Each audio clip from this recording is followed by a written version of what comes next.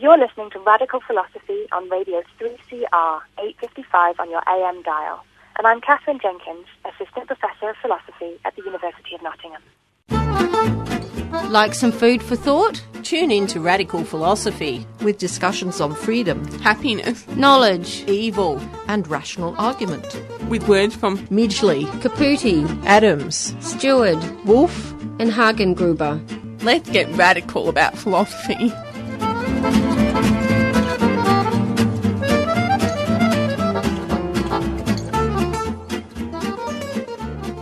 Thanks so much for tuning into Radical Philosophy. I'm your host, Beth Matthews. Today on the program, I'm going to be speaking with Dr. Emma Dalton about women in Japanese politics. Welcome to the program.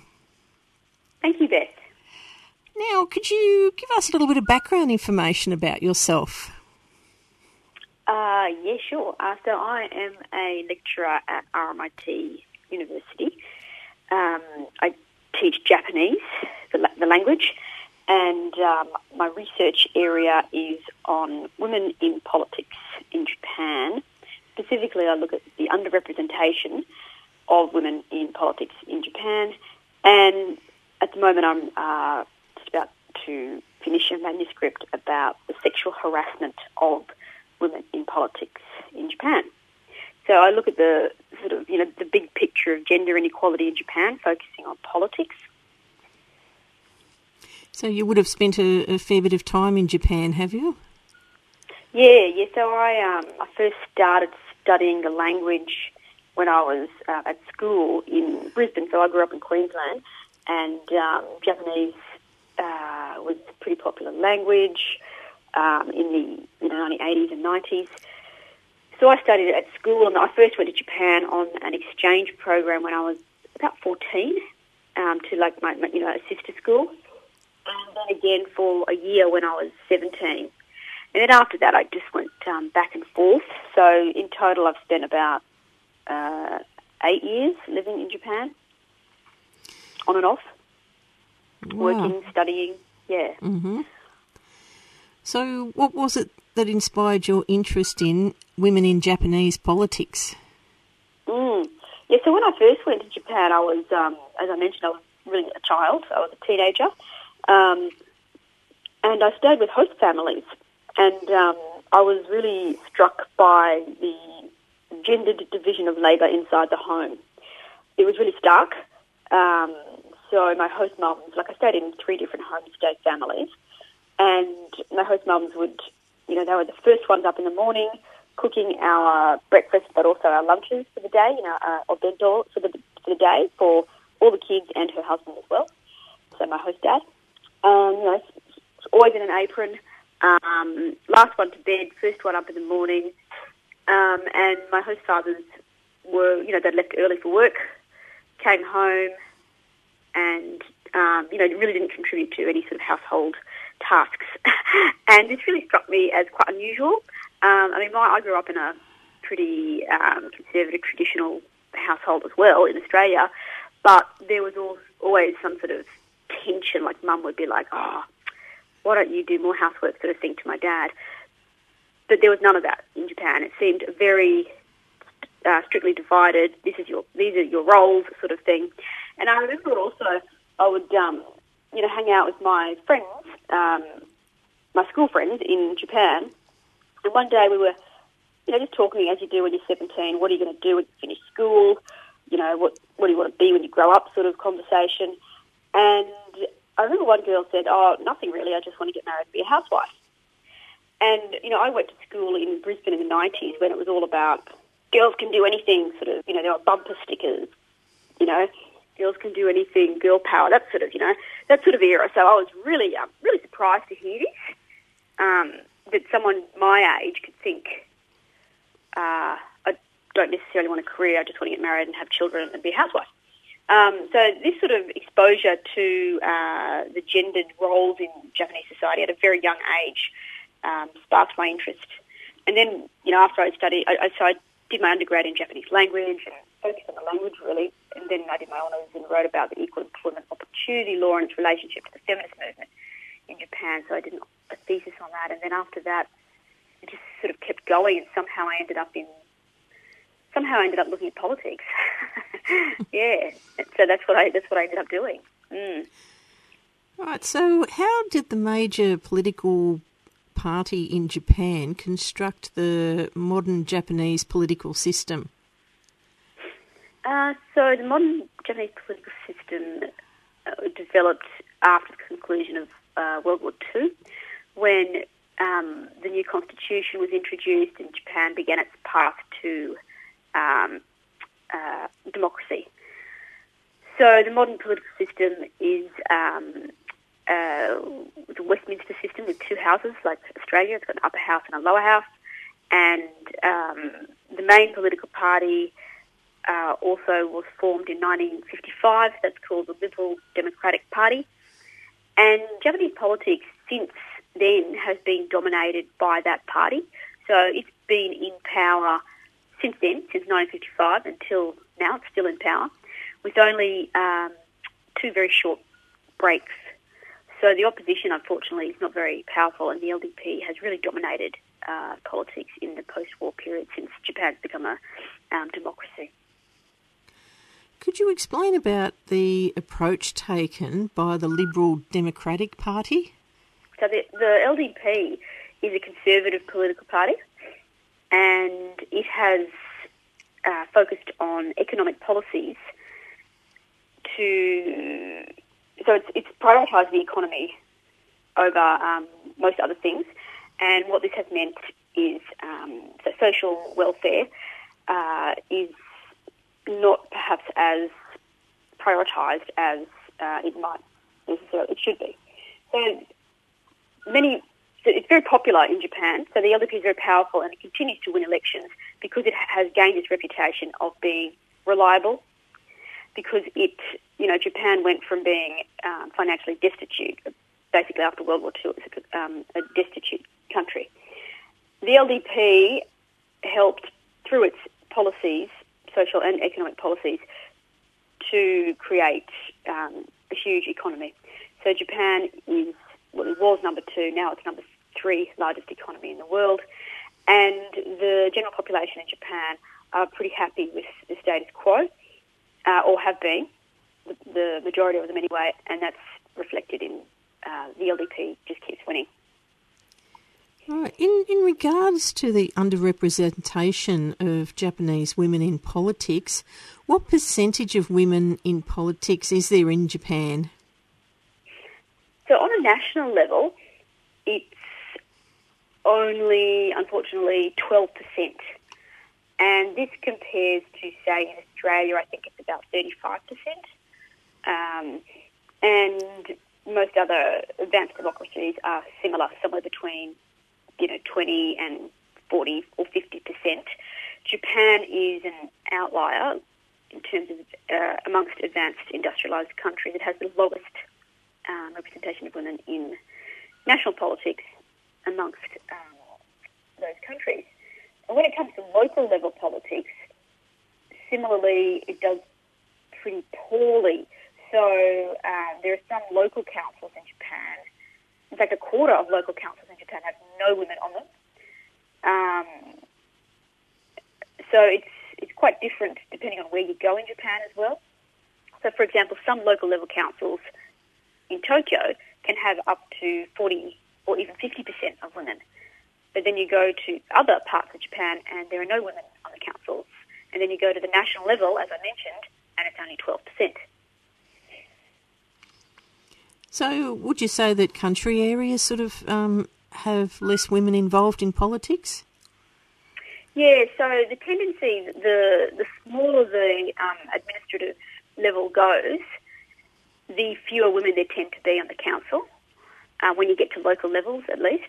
So yeah, rural Japan can be quite, can have pretty low levels of female political representation, definitely.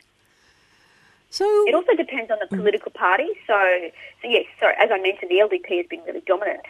And if you look at the national level, the LDP has really low number of women elected, whereas the other political parties, the opposition, so the Communist Party, the Social Democratic Party, the Constitutional Democratic Party of Japan, they have much higher proportion of women, but they don't have enough seats in the national diet. So therefore, the overall representation of women remains low because of the LDP dominance. Right. So what are some of the experiences of women that have been involved in party politics in Japan? Where should I start? Okay, so I'll start with, let's see, Koike Yuriko is probably at the moment, the most well-known and most powerful female politician in Japan. She's the governor of Tokyo. She used to be a member of the LDP in the Diet, in the national level politics. And she decided she wanted to run for governor of Tokyo. And she made this public, and then she went to get you have to get the endorsement of your political party before you do that. And she went to get the endorsement of the LDP, and they said, no, we're not going to endorse you because you should have asked us first before you went public with it. So she decided to run on her own, and she won, and she's really, really popular. And then she left the LDP, and she's created her own political party in Tokyo called the Tokyoites First Party.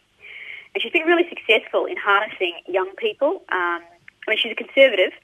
She's a sort of neoliberal type politician, but she harnessed this group, this large sort of floating voters in Tokyo who were sick and tired of the old guard, and she represents something that's a bit fresher.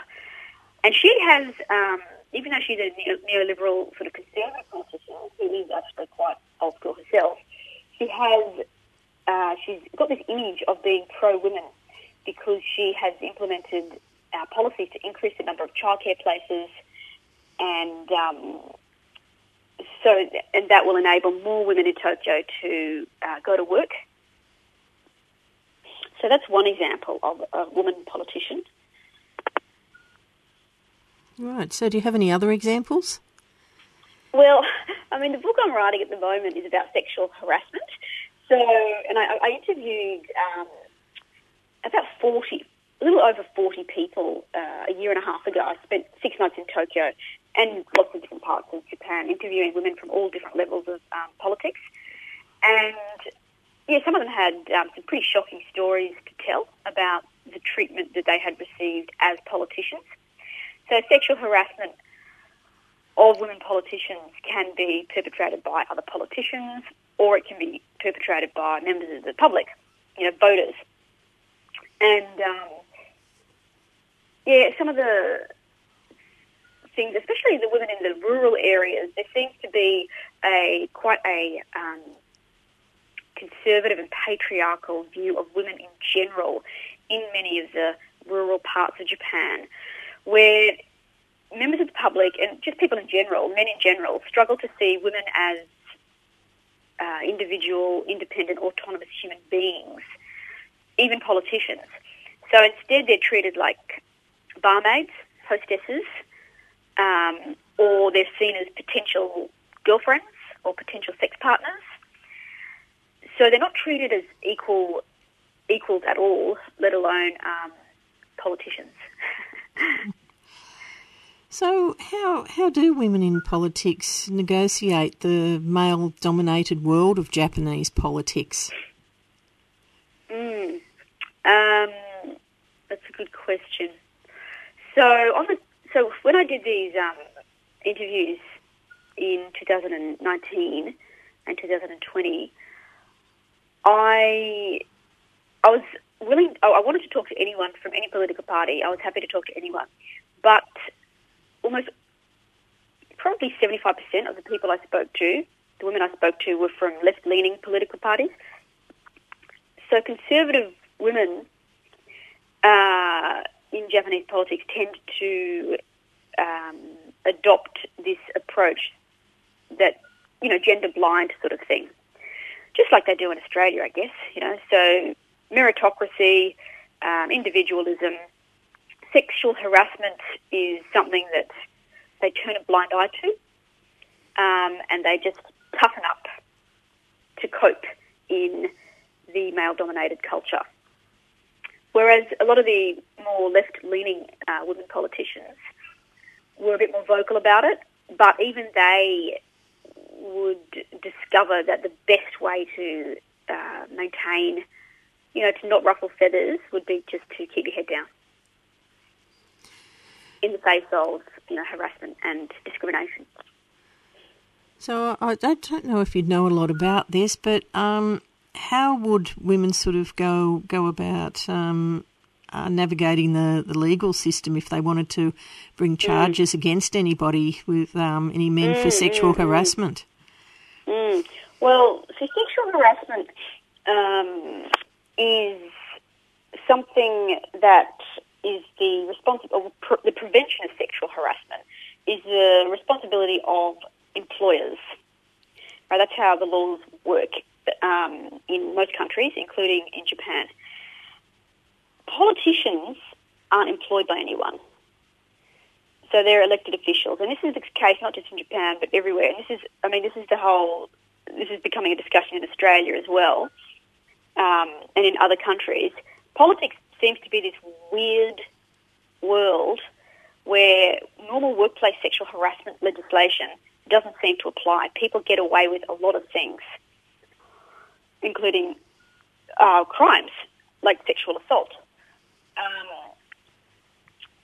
So politicians themselves don't have places to go to, unless, of course, it's an assault, which, of course, you go to the police for.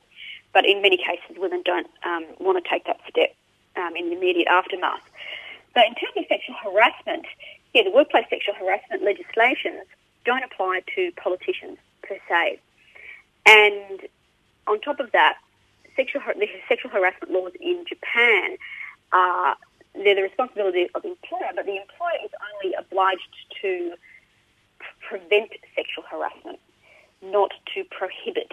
And Japan is one of only, I think, 2 or 3 countries in the world who are signatories to the International Labour Organization who don't have legislation that prohibits sexual harassment. And this is something that the ILO has said, you need to change this. So Japan is now under pressure to actually do something about improving its sexual harassment law. Whether this then helps or changes anything in the world of politics, I don't know, but it's probably a step in the right direction. Yeah, I think sometimes the law has to change before people's attitudes change. Yeah, definitely. Even if the laws don't specifically have that immediate enforcing effect, it has symbolic meaning that, these are the values that we have in society, and this is why the law has changed. Yeah. So why do you think it's so important to have women in Japanese politics? Well, I suppose there's, reasons of, first of all, democracy. So for a functioning democracy, it's necessary for people to be represented fairly. And when the imbalance is as great as it is in Japan, I think it's fair to say that women are not being represented fairly. And, in terms of getting women's voices onto the policy-making agenda, while, some might say, men can speak for women, it's probably better if there are at least, some women there as well who can push for women's issues. So, for example, women's health rights, violence against women, working rights for women. Women in Japan, the gender inequality is quite a serious problem. So women are the status of women at work is quite low. The pay gap is quite big. So it's important to have women's voices at the decision-making table to change those things, because without them there, even though men might, in theory, be able to act for women, it's more likely that those issues will fall off the agenda if it's mainly men at the decision-making table. Why do you think that Japan is lagging behind with, basically women's rights? Yeah, it's a tough question. It's a very difficult question. Look, I think in terms of politics, the fact that the LDP has been in power for so long is a real obstacle to getting more women's voices onto the decision-making table. So, for example, last week, after Mori Mori, the former director of the Tokyo Olympic Committee, stood down after his sexist commentary, the LDP announced that they wanted to have more women in decision-making roles. So they announced that from now on they wanted at least 5 LDP women Diet members at their board meetings.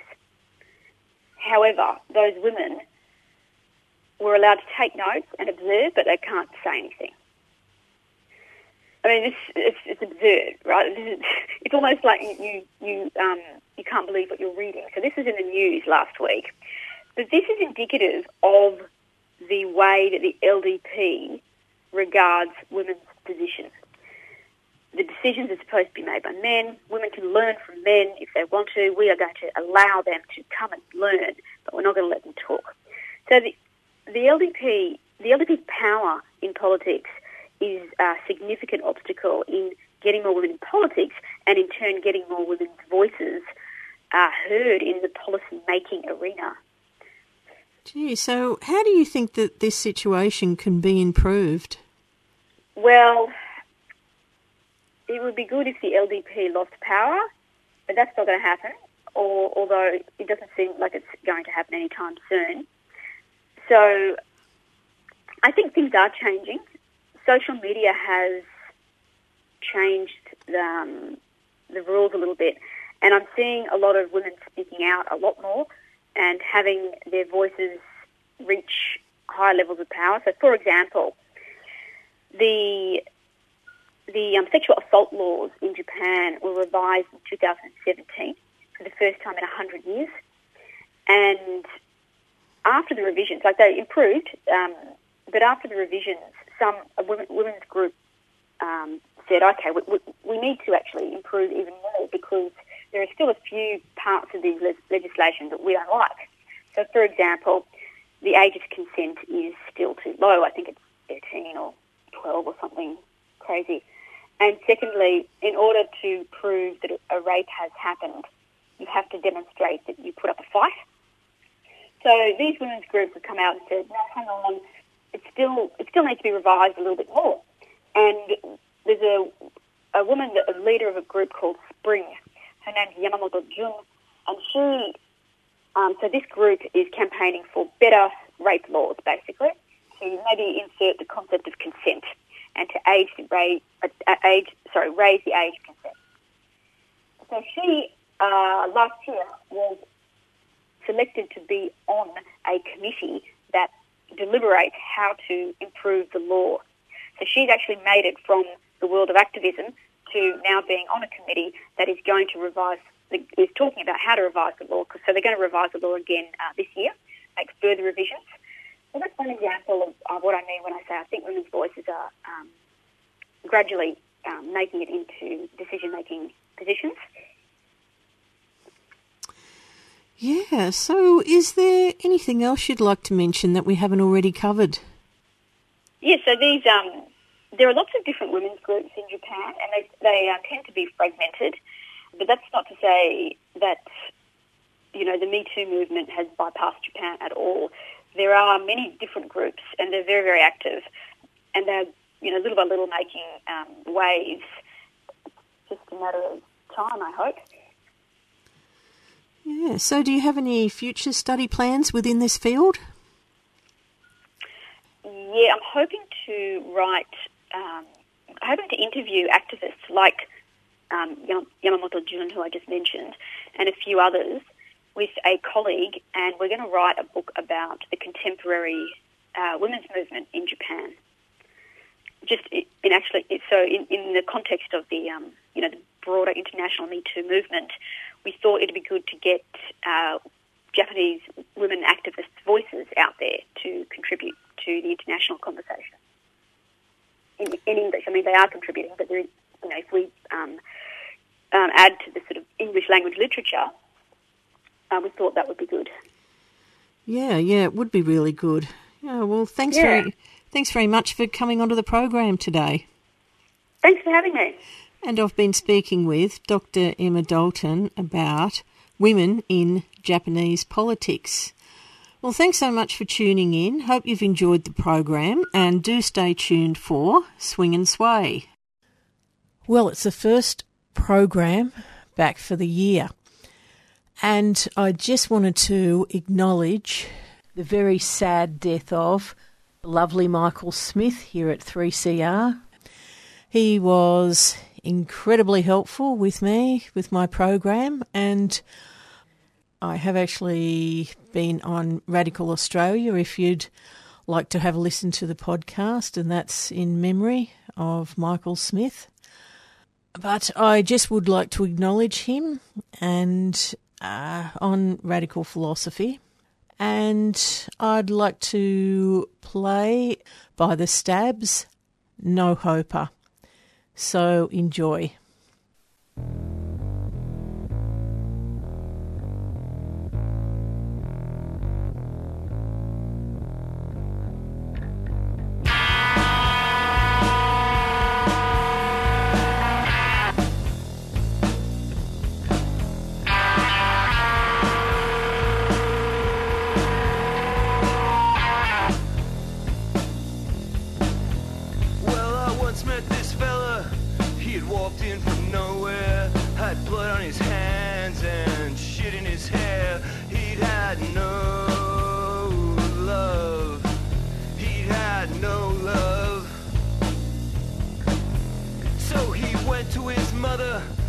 Can I have some money? She said, ask your father, and he said, son, you've got no hope. You're a no hoper. You're a no hoper. No hoper!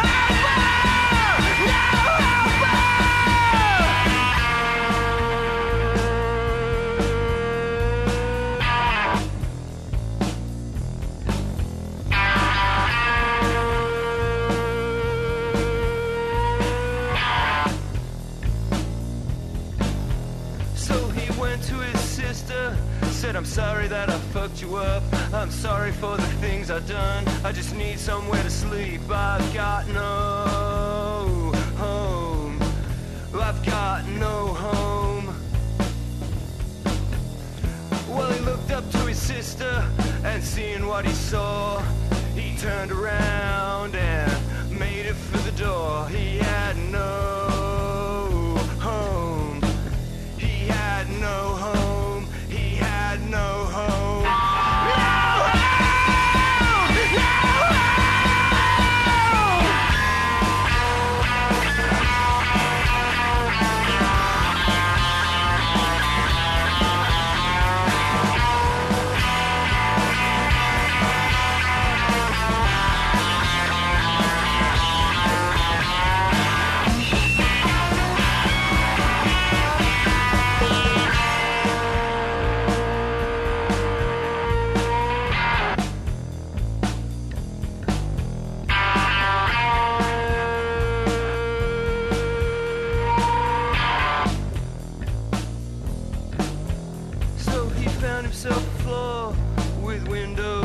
and all, put his head in his hands and his foot against the door. He had no hope. He had no hope.